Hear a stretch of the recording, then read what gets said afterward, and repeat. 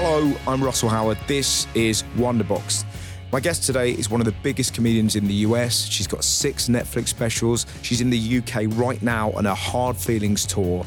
This is Iliza Schlesinger's Wonderbox.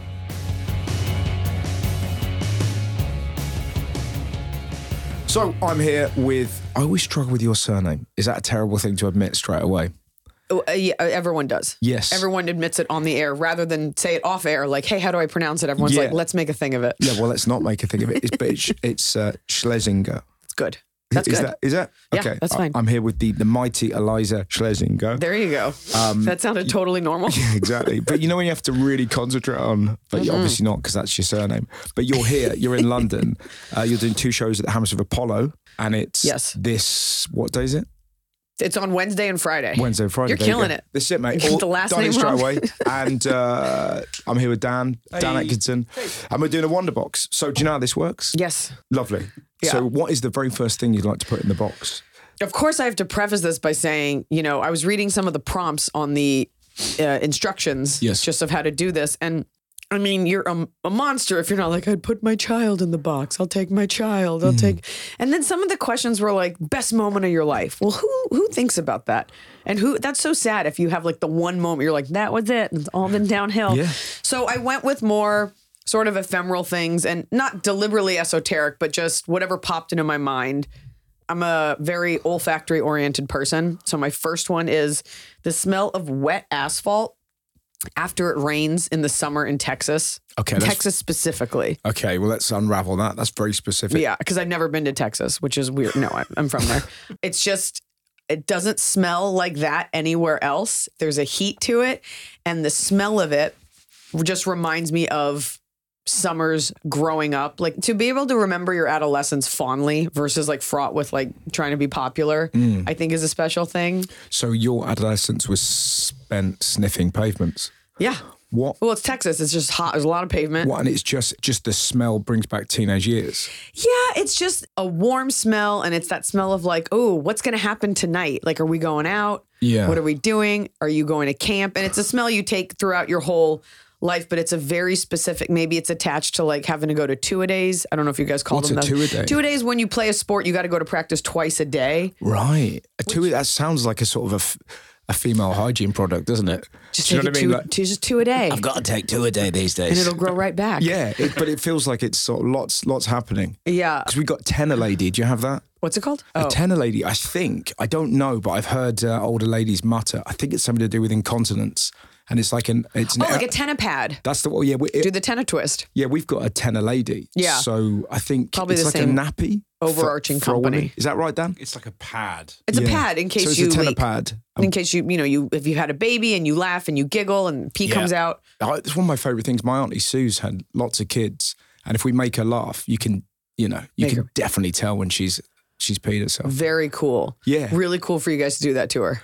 Well, it's just, that's when you know I'm having the nicest time. Oh, was that an impression of me? No, it's her. That's your aunt. That's definitely what your aunt sounds like. And she's just soaked in urine. She's like, but he's so funny. But I know it's a real window into ego, isn't it? But that feeling of like, and you're the same, because as a comedian, you're not someone that's gentle. You like crushing. Yeah. So my point being, if you've made somebody piss themselves with laughter, then obviously it's bad for them. But as a comedian, it doesn't get better than that. Oh, like my face hurts. I'm like, good. I hope your jaw falls off. Yeah. We had a guy shit himself. Oh, okay. And I'm a bad guy for making my auntie pee herself. You're out there making who shot himself? I don't know if it was. I think it was a woman. I think it was a woman because I didn't see her. I was told. You know when something happens in your showroom, but you can't see it because there's so many people. Yeah. And you're told after. My feature told me that somebody, and I don't think it was. Maybe it was ushered by the comedy, but somebody like crapped themselves during the show, and they had the security was so good. The ushers were so good at this show, and there was, it was a big venue. They replaced the seat as I was on stage. I had no idea, and the person was like, they like army crawled out. They were so embarrassed. I think that they had a medical issue. Yeah. Because no one else has ever voided their bowels because of my party goblin joke. So, but that is a notch on my bedpost. But it feels great, doesn't it? I love the fact that security were like sort of Formula One mechanics. yeah, and they somehow have the seat change up. Fixed the chair straight away. But so she crawled out. That's what I heard. Wow. So I'd feel great. Yeah. We can get 5-star reviews, but imagine that, just 5 stars from the LA Times, and she made me shit. I avoided my bowels. My intestines came up through my mouth. Yeah. I can no longer see. You want to render someone incontinent and paralyzed. Yeah. That's how you know you had a good 15 minutes. This is it. But to get back to the pavement. Let's get back to the pavement. What is it about the smell of it? What memories does it conjure?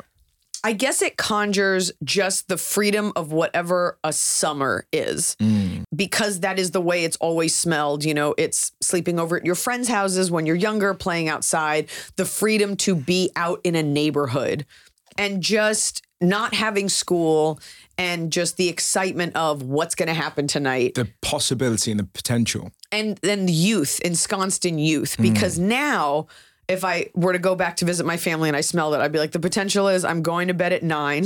I'm going to check my phone for the next 3 hours.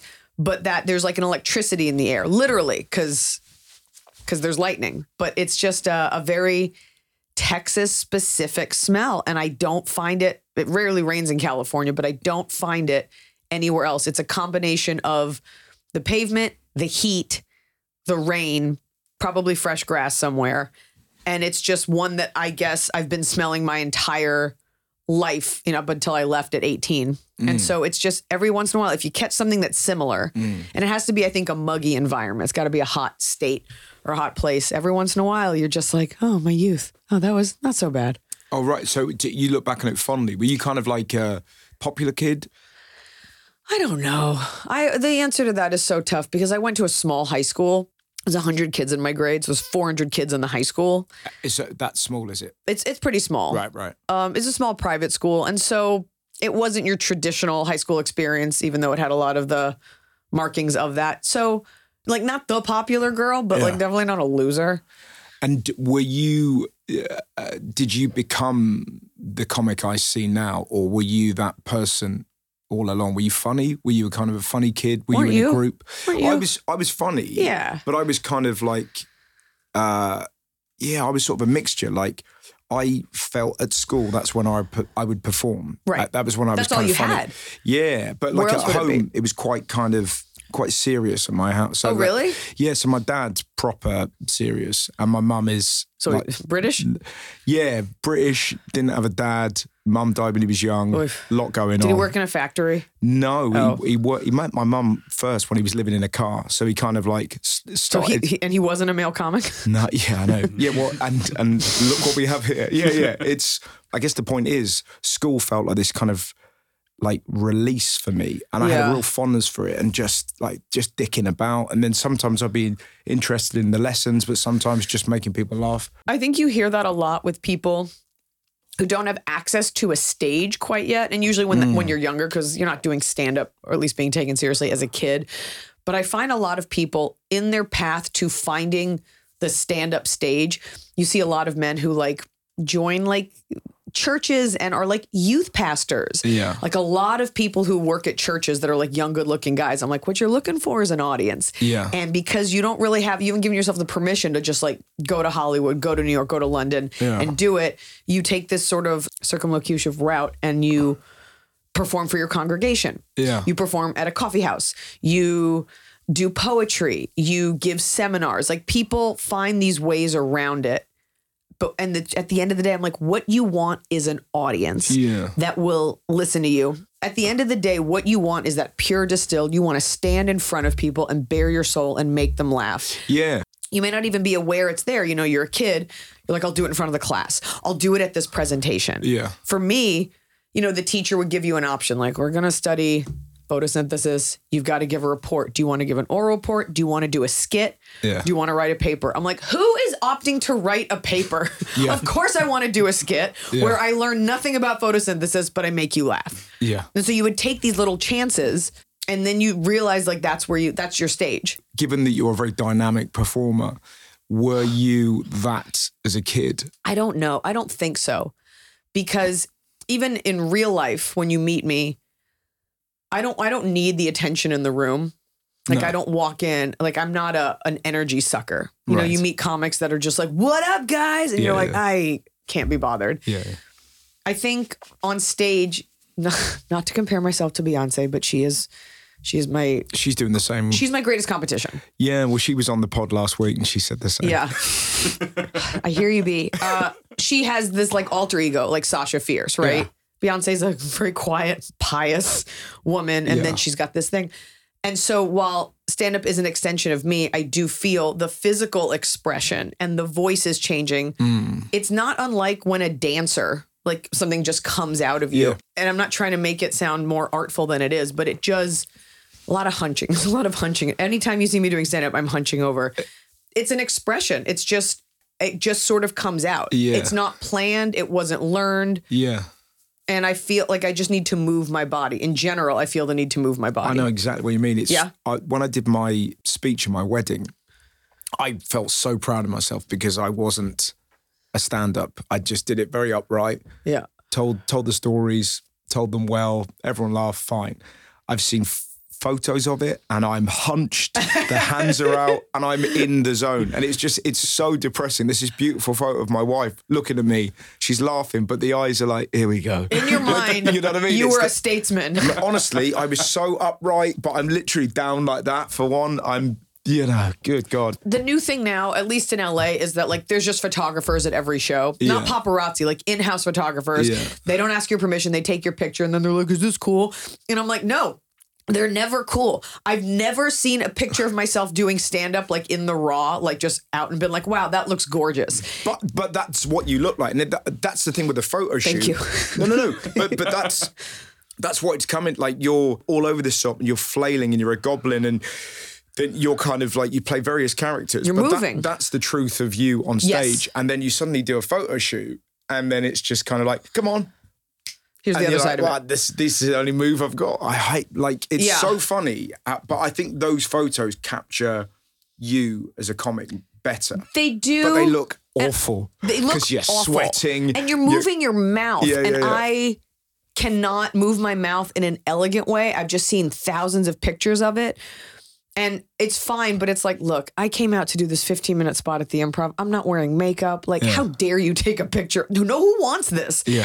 And especially when you're a woman, like it's all there so someone could look at it later and be like, she doesn't look good. I'm like, yeah, I wasn't trying to. What are you going to do? Can you remember like when you sort of talk about those performances at school, can you remember that first time where you felt kind of like, God, that was funny. I think this is my thing. Do you have that? I have to be honest. Do you have that seminal moment? I can remember I was going to do my first ever open spot when I was 18. And I remember the day before I kind of performed it to my mates and they laughed and I felt like, oh, this is going to be all right. There was 3 of my mates. Yeah. It was the scariest gig I've ever done in my life where you go, I'm going to attempt to be a comedian. I'm going to say these things. Are these okay? Yeah. And they laughed. And I was like, I think this is going to be all right.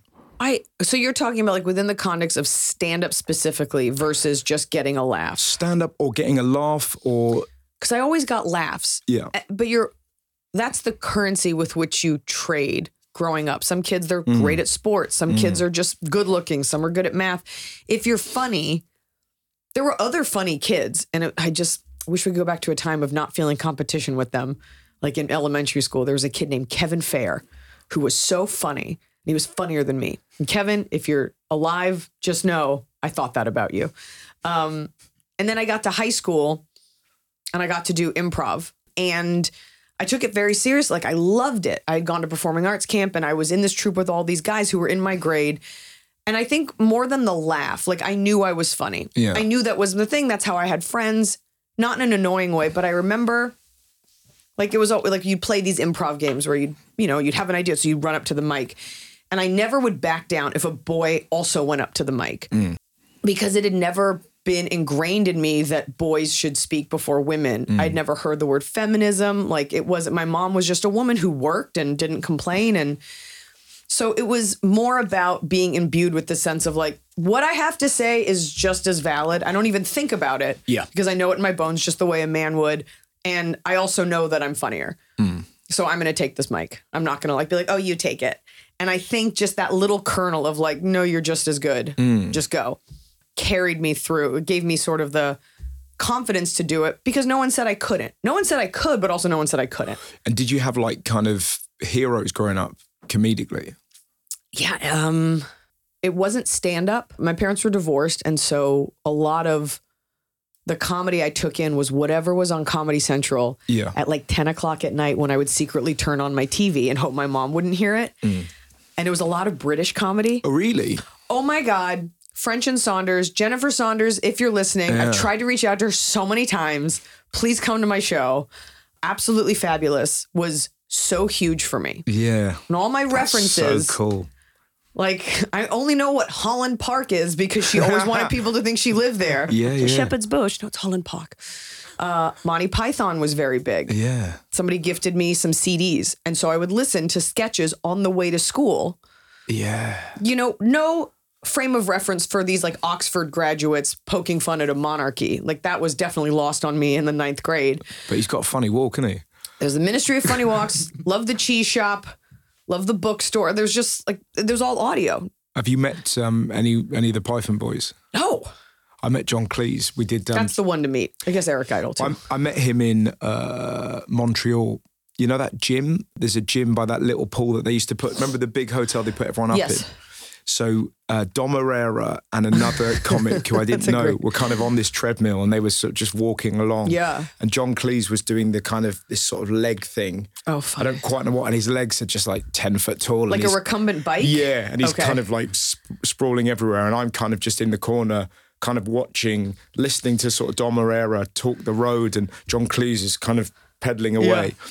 And there's this Canadian man with this kind of moustache who's talking to himself as he lifts weights and he's just going, and you got this, Craig. He was like, come on, Todd. Come on, Todd. Wait, let me hear it again. Come on, Todd. Like that. And John Cleese, after about sort of 15 minutes, went, Todd, do shut the fuck up. Oh. And it was this incredible moment of like, the snapshot of it. Do shut the fuck up. Todd, do shut the fuck up. There's something softer about a British fuck. Like it's the most withering, but it's so that's so it's such a headmaster. Todd, do shut the fuck up. And yet doesn't hurt. You're like, okay. You're not offended. Yeah, exactly. That's the power of your accent. So that was the first time I met him. The second time we were doing a show together in Sydney and he was complaining about the size of the bin in his bathroom of his hotel. And the guy behind the counter, because we were in a hotel, thought that John Cleese was doing a bit from Fawlty Towers. Oh, funny. So he's like, look at the size of this bin. It's real. What am I supposed to put in it? Contact lens? And this bloke was like, fucking good one, mate. That's all right there. That's okay. Mate, John, come out of here. He's doing a fucking bit here. And it was, and again, you just go, it was like watching this unfurl and just go, you don't realise how funny this is. Right. Because you're actually complaining about the bin. You're actually upset about this bin. It was incredible. But he's a fascinating bloke to spend time with. But Ab Fab, that was a huge hit. People forget about French and Saunders and the impact that they had in the UK. Yeah. I think this isn't about like men versus women, but I do think they were the biggest here. It's not every woman who's ever done comedy, but there are women who have contributed to comedy and it has sent a ripple effect through comedy. I also put the women of the late 90s SNL class in that category. Sherry O'Terry, Anna Gasteyer, Molly Shannon. There was a cadence. I talk about this all the time because I'm just like dying for history to validate this. A cadence with which they spoke, Sherry O'Terry in particular, that not unlike Will Ferrell, it became a voice comedians used. Anytime you see someone that's like, okay, gotcha, all right, that's her. Right. And people don't realize it. Anytime you see someone just yelling, they're doing Will Ferrell or Chris Farley. Jim Carrey's another one. Like so many men talk. Like I know comics who still kind of talk like this. And you're like, that's not, you took that. Yep. Well, it's like the Gervais's character from The Office. Yes. That is the way a lot of British actors now do comedy. Actors, and even in America, that sort of cousin of mumblecore, where it's like, well, I'm second guessing myself, aren't I? I guess that's a little weird. That's a little weird. And it just becomes... Did you say cousin of mumblecore? Yeah. That is is that a description for that kind of... Mumblecore is like its own like sort of hipster 2000s, like everything's just like this. And then I just made it up just now, but like the cousin of it is you're sort of in your own head nervous. Like his character is nervous, but like still with the confidence of an idiot. But back to Absolutely Fabulous. It was just, it set a template for me in terms of what to expect from female friendship in a good way. Alcoholism. Yeah, but like the two of them that's what you want is you and your best friend just being idiots together and ruthlessly defending each other. Yeah. And what was so great about Edwina was that she was so imperfect, but she was successful. Yeah. She wasn't she was like a loser, but wasn't a loser. Like still had this beautiful house in Holland Park. And then Patsy would just, fall down the steps and was smoking and drinking. But who was trans, by the way? Like it was so ahead of its time. Like the whole joke was that like Patsy like used to be a man. Yeah. And it was just so liberal and advanced, and her rants, I take a page from that book, and I don't know if I've ever said that out loud. Her ability to string together a hyper-coherent, intelligent sentence fast. Patton Oswalt's the same way. Like just putting together like a beautiful symphony of adjectives and just really being concise with your point. So there's that. And then, of course, in the States, there was, like the Kids in the Hall or The State, things like that. So those were your kind of like... It was just on TV. Yeah. I always just say like it's whatever like wafted into my baleen as a comic. And that's a lot of black comedy like Martin or Jamie Foxx or In Living Color. Like it's just what was on and you just watch it. Yeah. And that sort of becomes your foundation. I remember my dad, how lucky. So my dad was working in Florida in 94. We're 14. So Bring the Pain has just come out. Oh, wow. So my dad brings that back as a present. Lucky you. I mean, but like just by chance, he'd seen it, brought it back. Yeah. And suddenly you're like a 14-year-old kid in the UK that gets to watch Bring the Pain by Chris Rock. You know what I mean? And it was unbelievable, particularly when you take it from different places. You get you're getting British comedy, you're getting American comedy, you get somebody from Australia. It's sort of that lovely blend. And then eventually you play your own instrument without realizing that you've had all these kind of influences And it actually sometimes takes a career to realize, oh, that was an influence on me. Yeah, right. Because when you start, you're like, no, this is totally original. No one's ever told a joke about traffic before. And it takes time to fully synthesize where these little voices came from, where you got this idea. Some ideas are totally original, but there's always a kernel of something. Yeah. And I continue to be influenced. I don't really watch a lot of stand-up. I don't know if you're like me, but like I can't. I've recently really started watching stuff. So I kind of, at the Edinburgh Fringe, I really like sitting in an audience. I haven't done that for a long, long time. Just that feeling of being in a crowd. Yeah. And concentrating on what the comic is saying and then realizing what it feels like to receive the information. Yeah. Because it's sort of that thing, when you have like a silence in a set where you're trying to make a point, I always feel like, come on, get to a laugh, get to a laugh, get to a laugh.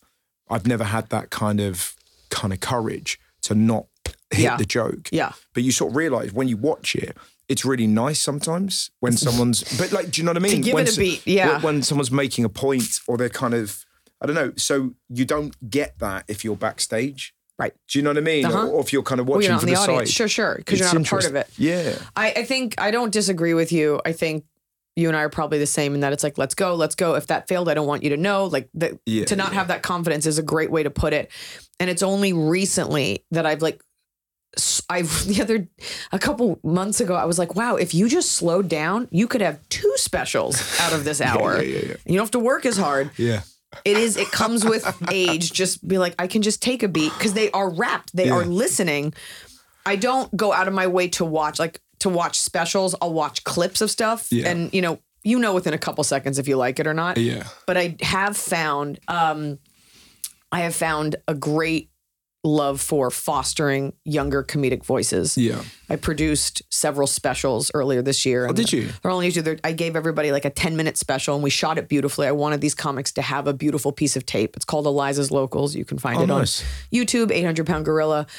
But I know how hard it is to get beautiful tape and I know how hard it is to get a special. Yeah. And so I would go out when I would do my set and I would actually make myself sit there and watch. And I found, not from an egotistical place, but genuinely from a love of crafting comedy, I love giving a comic a note. Yeah. Just be like, I just want you to know they didn't laugh here and here's why. Try saying orange instead of blue. Yeah. Well, it's like coaching, isn't it? It's like if you're a football coach, it's like, listen, But I can still play. Yeah, but if you receive the ball like that, you'll make it so much easier. And you can see the people who are like, you're right, thank you. Something like that clicks. And these people that are like, okay, I'll try it. I'm like, or don't. Keep doing it your way and keep eating shit. Like, it's totally up to you.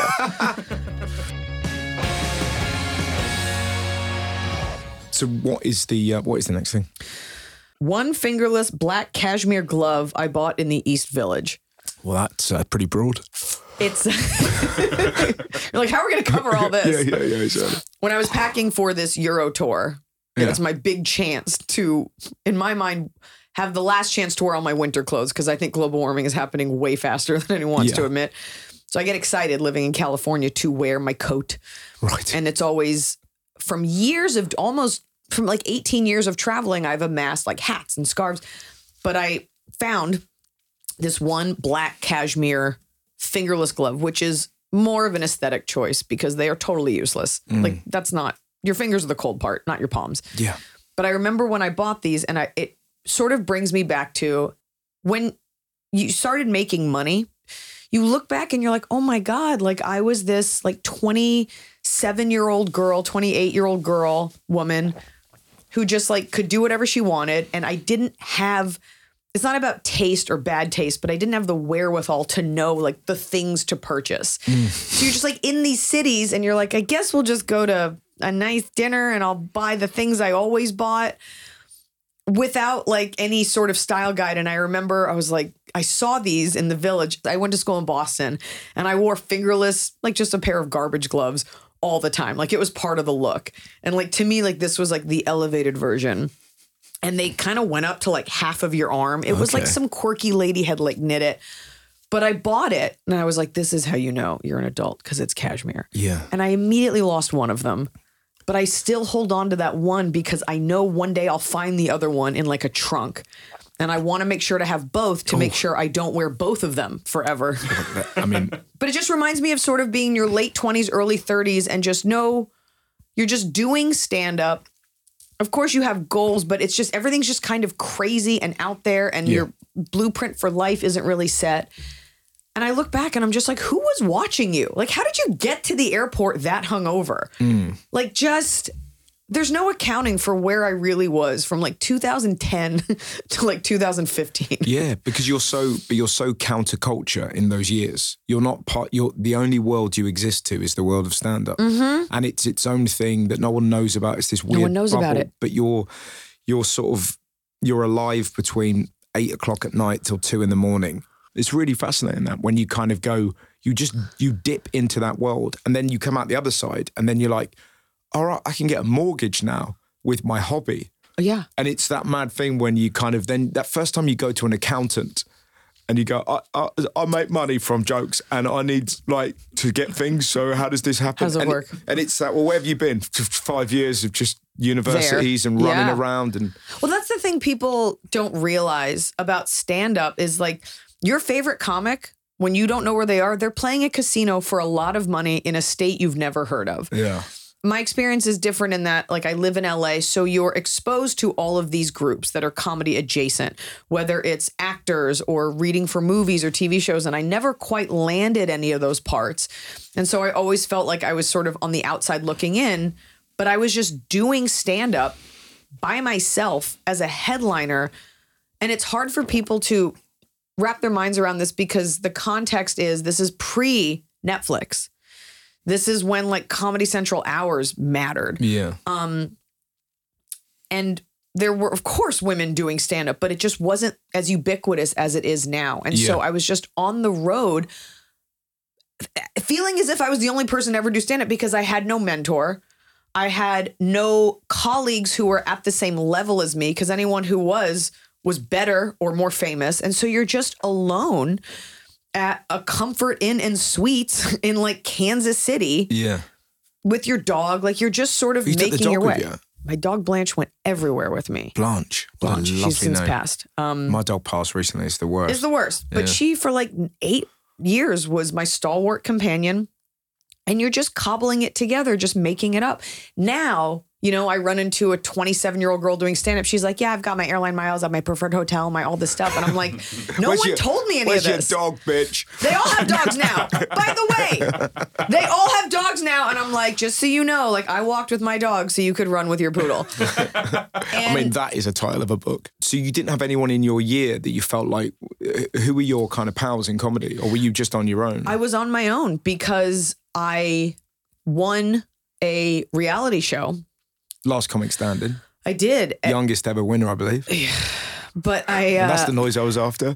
I feel like I brought something up. I'm always, I guess it was so long ago, and I never want to be like Al Bundy, who like brags about scoring 4 touchdowns in a single game, like when he was like 18. But it's less about that and more just I won that show.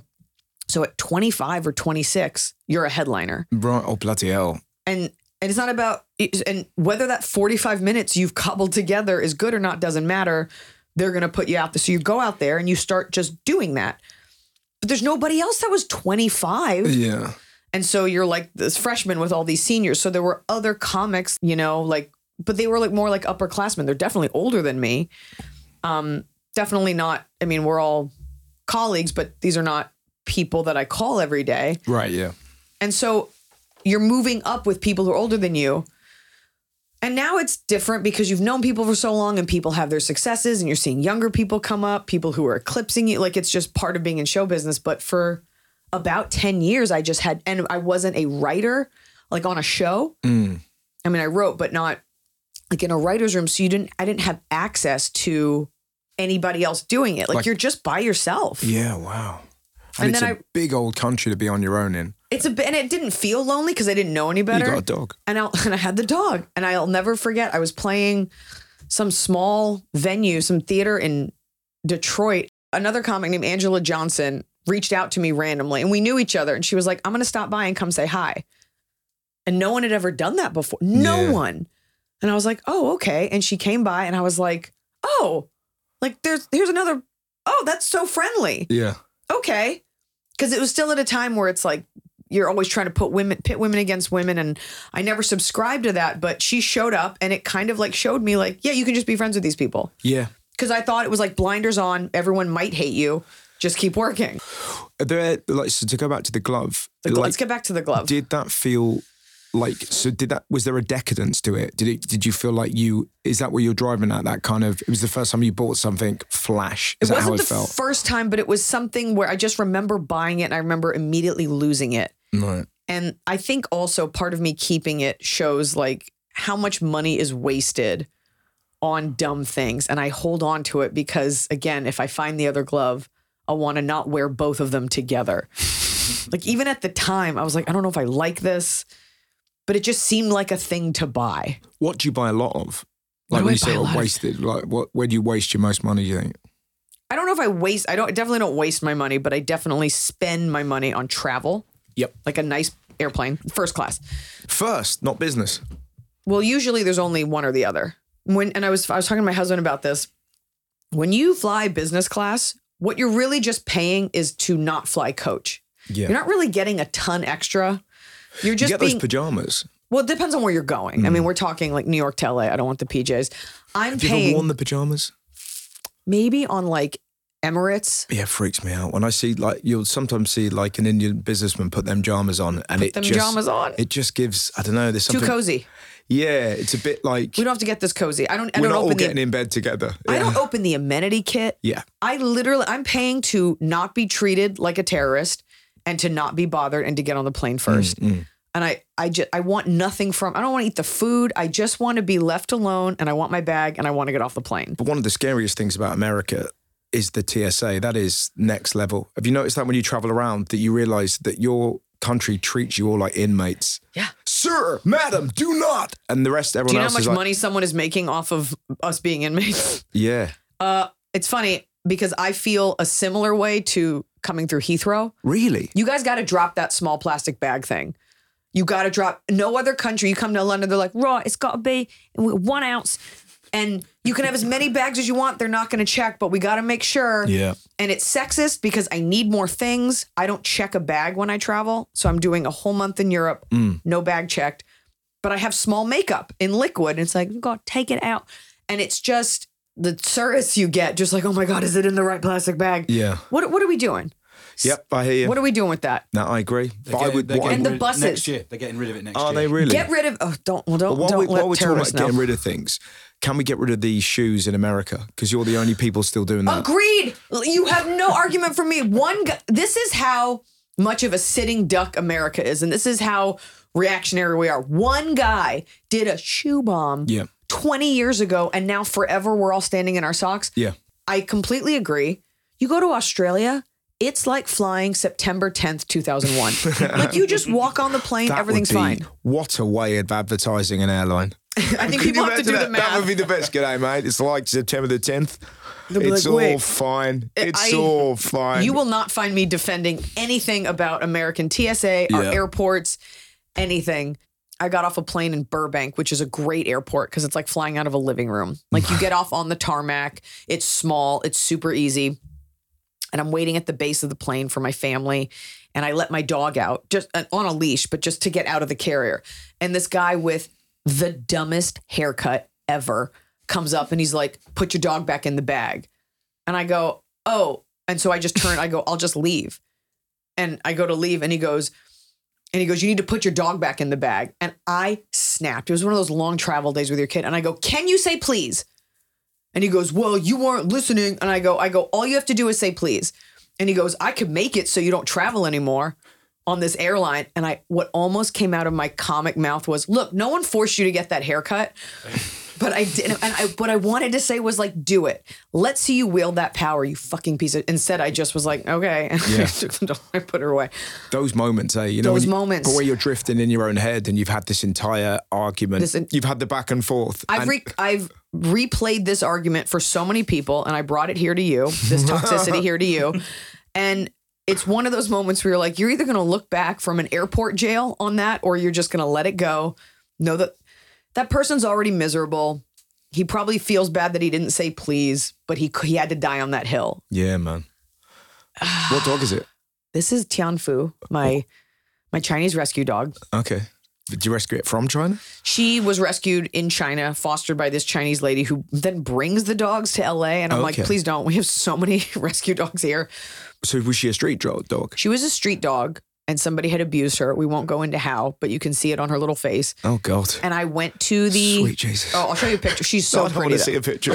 No. It's not like more... Her tongue's not coming out of her nose. Yeah. You said you could see it on her face because now I'm going to play the game of what happened here. Oh, yeah. I'll tell you what happened here. No, but Welcome back to what happened here. Well, that's what I mean. But you said you can tell what's happened to her by looking at her face. So she has a little scar around her mouth. Somebody tied her mouth shut with a wire. Oh, God. Well... But she's sweet, baby. Ugh. Long story boring is a few days before Christmas, before COVID hit, unbeknownst to me, obviously, I went to the store to buy sugar. And I get there. It's a small market by our house. And this Chinese lady's just there with all these dogs. And I see these dogs. And I was like, oh, I can't. These dogs are too big. And she just went, I have more dog in the car. And she opens up the car like, do you want to buy a watch? She opens up this van and there's all these little white dogs. And this one dog looks so scared. I have this all on tape too. And so I picked her up and I started crying and I called my husband. I was like, I'm just going to buy this dog and I'll see you at home. And I just paid like $300 cash and I brought home this dog and she's been with us ever since. Eliza and the Beanstalk. I love it. That's right. It feels like a sort of Tom Hanks film from the 80s, doesn't it? Like a feel good. There's a sort of magical Chinese lady that brings this dog to you. And everyone else is like, I didn't see a Chinese lady there. It's like the Gremlins. Like weren't those... Yeah. I got a new dog on the way. Is that the one on your screensaver? No, that's my old dog. Oh, okay. He passed away a month ago, and it was horrific. It's awful. But also, what's awful about grief is that it just grabs you, and you can't explain it to anyone. And like the sort of tremors continue, and then you're 43, just suddenly crying at like a tip, which is like a recycling center. Oh, and I was crying at a tip. Yeah, and I looked like somebody that couldn't let go of a fridge. Yeah. Do you know what I mean? It's just, there's no way of explaining it. And people are like, it's right, mate, there's other ways of keeping food cold. You can, and you're just trying to explain what it is. It's like just... my dog.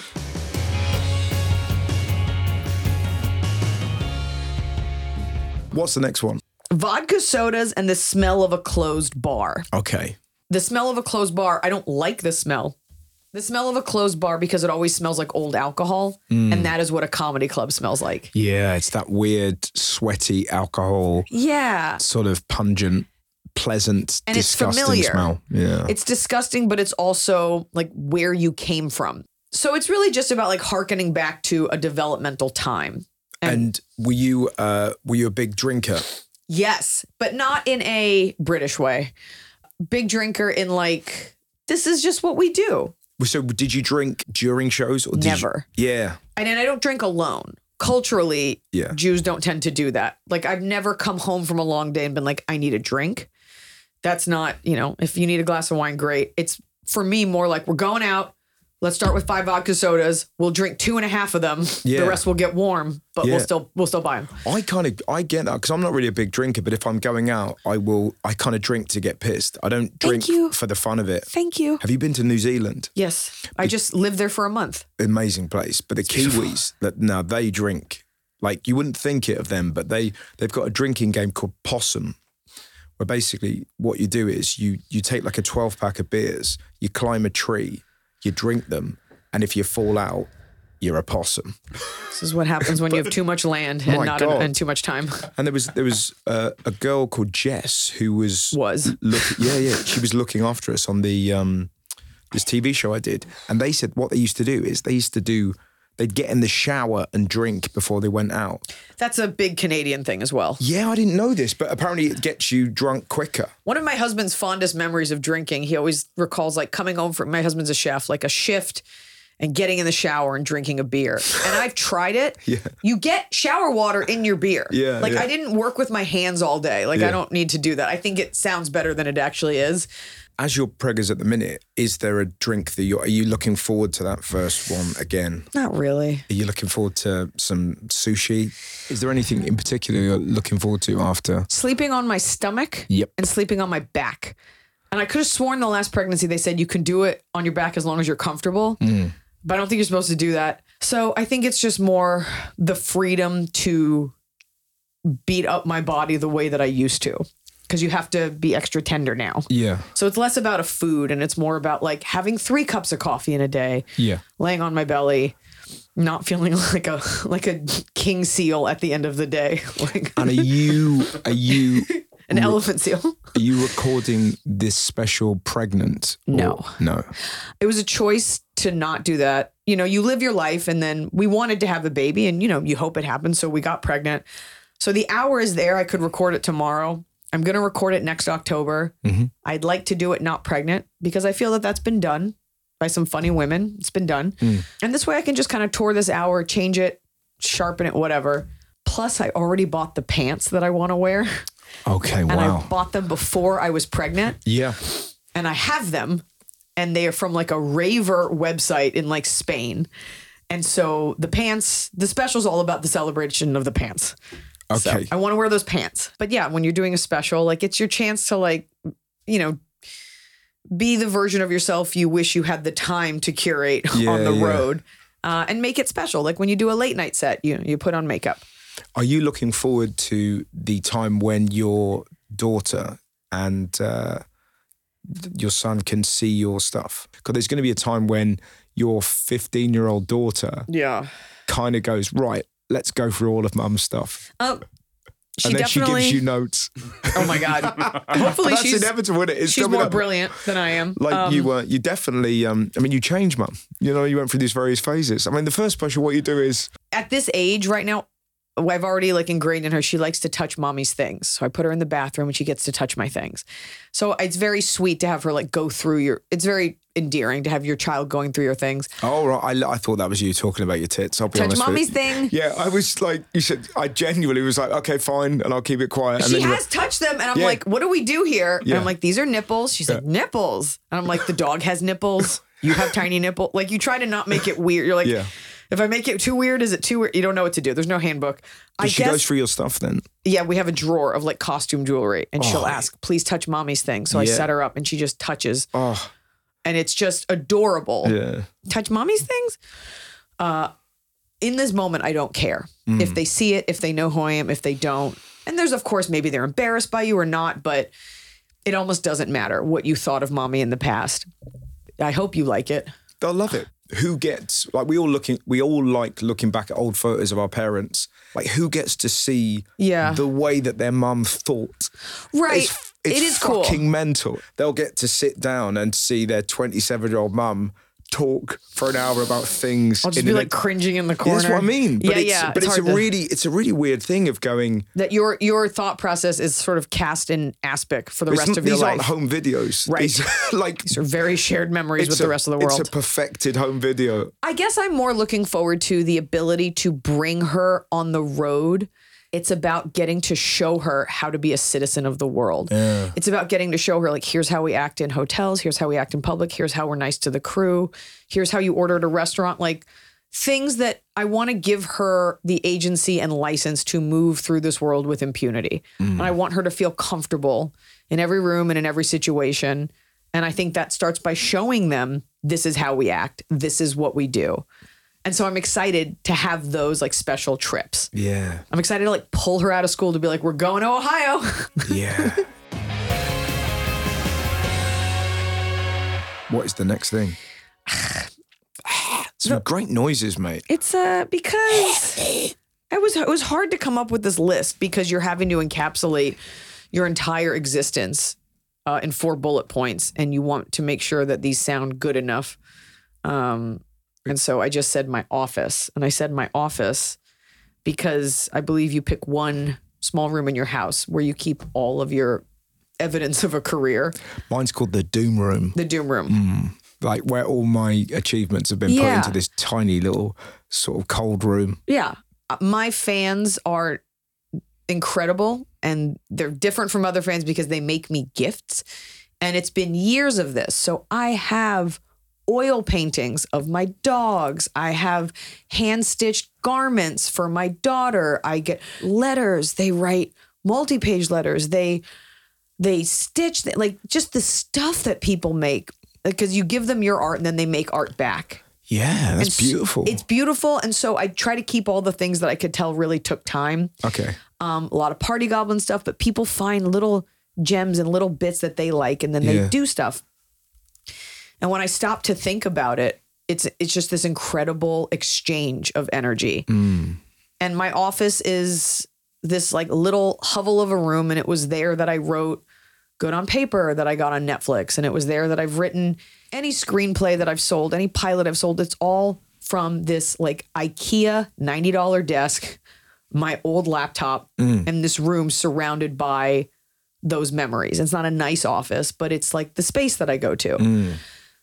And I'm very thankful for, without your fans, you have nothing. You can never take them for granted. And you always have to protect the quality of your show and their experience. Particularly as you find yourself sort of traveling around, Australia and Europe. And it's so cool to be able to think of a thing knowing that there is 2,000 people waiting for you in Paris. Yeah. Like that's so mad. I actually remember the first time I fully got the power of stand-up, the power of Netflix, to be honest. But, I've toured around forever. I've done a lot of military shows, but I remember doing a show in Malaysia.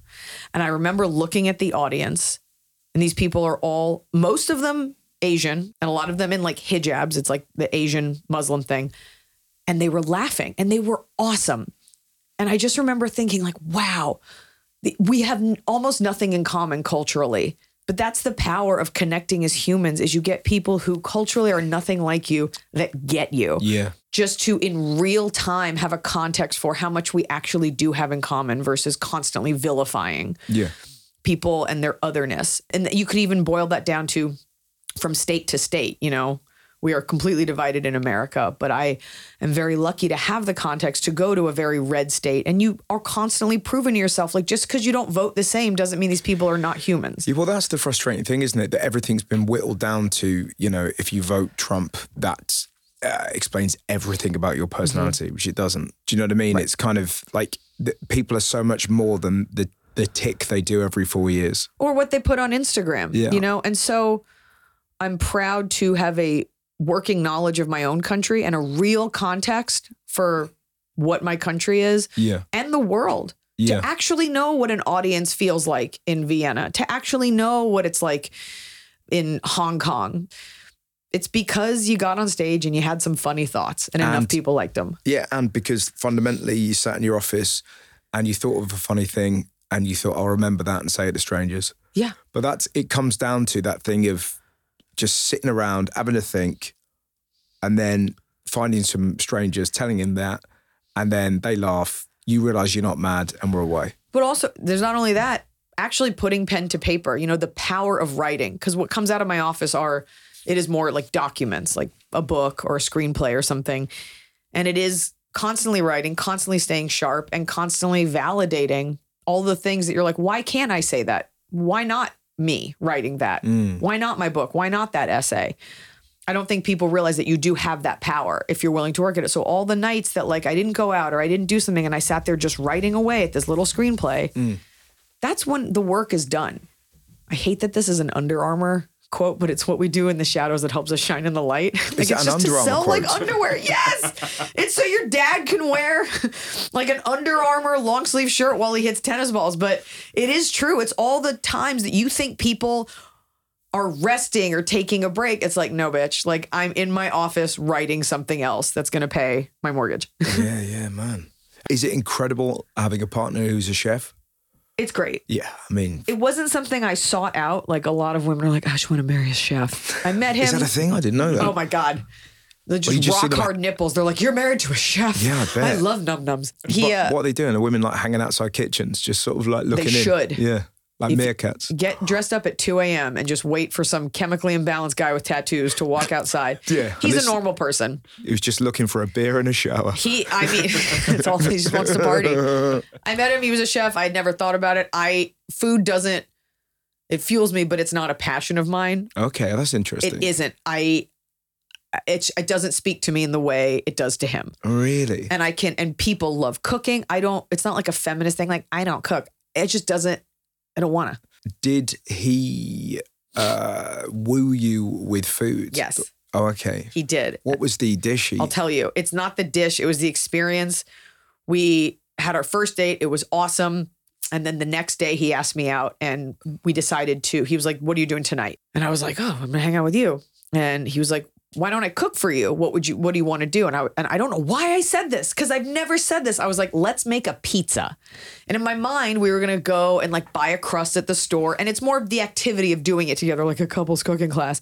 And he was like, okay. So he went to the pizza place that he helped open and he pilfered like a dough, like a proofed dough, ingredients, and brought them to the house and like made me a real professional pizza, like with all the ingredients. And that was just cool. It's like a sort of culinary version of that scene in Ghost with a pottery. Yes, it was like that. A little less sexual because I think I had a cold the next day. But then I remember the other time that we met in like July and Halloween was coming up, obviously in October.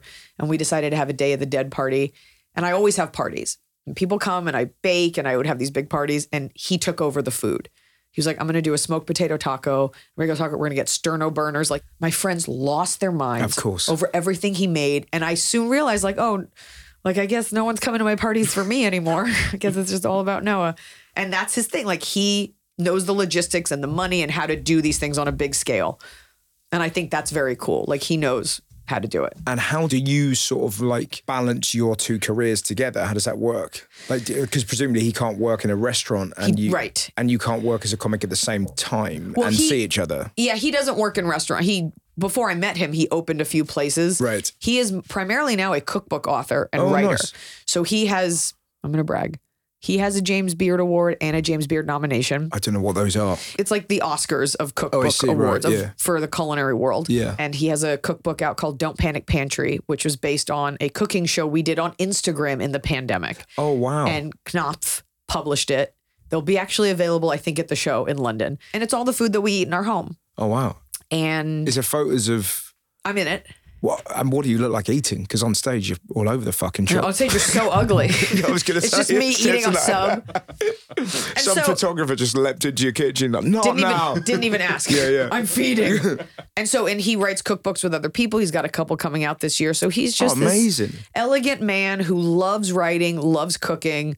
This is perfect. So then presumably while, like you say, if you're traveling through Europe, you're doing gigs, he's then able to kind of like try out different foods, and it all kind of adds to the palate. He has food maps. Let me know the next country you're going to. My husband has a food map for you. Is that right? He's the guy that finds the thing that's the thing before it's the thing. Yeah. Because he talks to other chefs. He will ingratiate himself. He will get that manager to become his best friend. Like, he just is a fan of other chefs. And it's a really beautiful thing. Like, there's no attitude. There's no ego. Yeah. He's just he's just like such a mensch. So how did you meet then?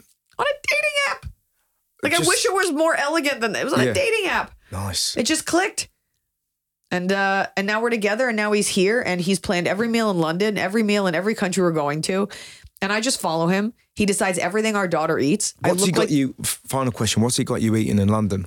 I'd have to text him because I don't know. We're going to Gymkhana. Gymkhana. Who's Gymkhana? The Indian restaurant. Oh my! Of At course. some point. Yeah, you'll have a chaos curry here. And the other place, I think there's a Japanese place he wants to go to, and I just go, and I don't. But I look like a terrible mother because someone will say like, "Oh, what's Sierra gonna eat?" I'm like, "Ask her dad." Like, he's in charge of her health and the food. Yeah, as he should be. Yeah. Like, from a nutritional point of view, this girl eats lentils. Wow. Because he's really big on fiber. Yeah. Like, whatever. So she must be doing some, huge turds. Yeah. Oh my God.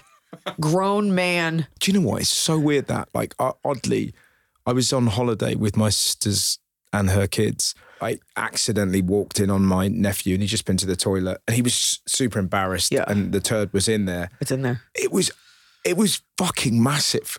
It's like the opening of Law and Order, like ka-chung. Yeah, but like it really freaked me out. Let's just flush it away, but I wish I could have stayed and studied this thing. She loves taking a shit. She's like, please sit on mommy's toilet. And there is nothing that lets you know you're not in your 20s or cool anymore than holding a child over a big toilet while they take a dump, and they're just having the best time, and you're just like, you got it. You're doing great. Yeah.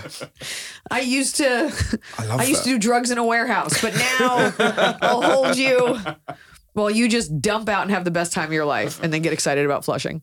Perfect. It's beautiful. What a way of ending. I love that, man. It was so nice to see. Best of luck with the gigs. I'm sure they'll be amazing. And good luck with the kid. Thank you. Good luck with the kid. But are you totally certain you're going to get back to America before you give birth? Because I think you might have a British kid on your hands. Okay, first of all, we set up the tour so that if for some horrific reason I gave birth 2.5 months early, there are worse places than Scandinavia and the UK to have a baby. Absolutely. I was like, yeah, give me some of that Swedish healthcare. I'd love to have a baby there. And have you seen what they do with the Swedish kids? They leave them outside. Leave them outside in prams. Yeah. It's unbelievable because that's what you do. You keep them hardy and then they stay outside. Can I tell you, in Amsterdam, we had to go into a small cafe because everything's a small cafe. And the nanny, I have a Guatemalan nanny, we have a huge stroller, and she was like, "Why don't leave it outside?" I go, "Leave it outside." She goes, "Are you sure?" I'm like, "It's Amsterdam. No one's stealing a cruddy stroll in the first place. But second of all, no one's stealing a stroller in these countries." That was my first thought. You saw all these babies outside these shops in Sweden. You go, someone's going to steal these kids. No. And they're going to sell them. And they're going to sell the strollers, and that's that. But they have clothes outside shops in Scandinavia, and no one's stealing them. The only thing we put outside shops in the UK is fruit, because we are certain that no one's stealing a pineapple. No one's going to eat this. Nobody's going to go as a mango. They're not going to buy that, let alone run off with it. Yeah. Mental. Yeah. I love that. It was amazing. Iliza, nice to see you. Great to see you. So there you go. That was Iliza. Like I said, she's at the Hammersmith Apollo on the 6th and 8th of December. Then she's touring Europe until the end of the year. Thanks. See you later. Ta-ra.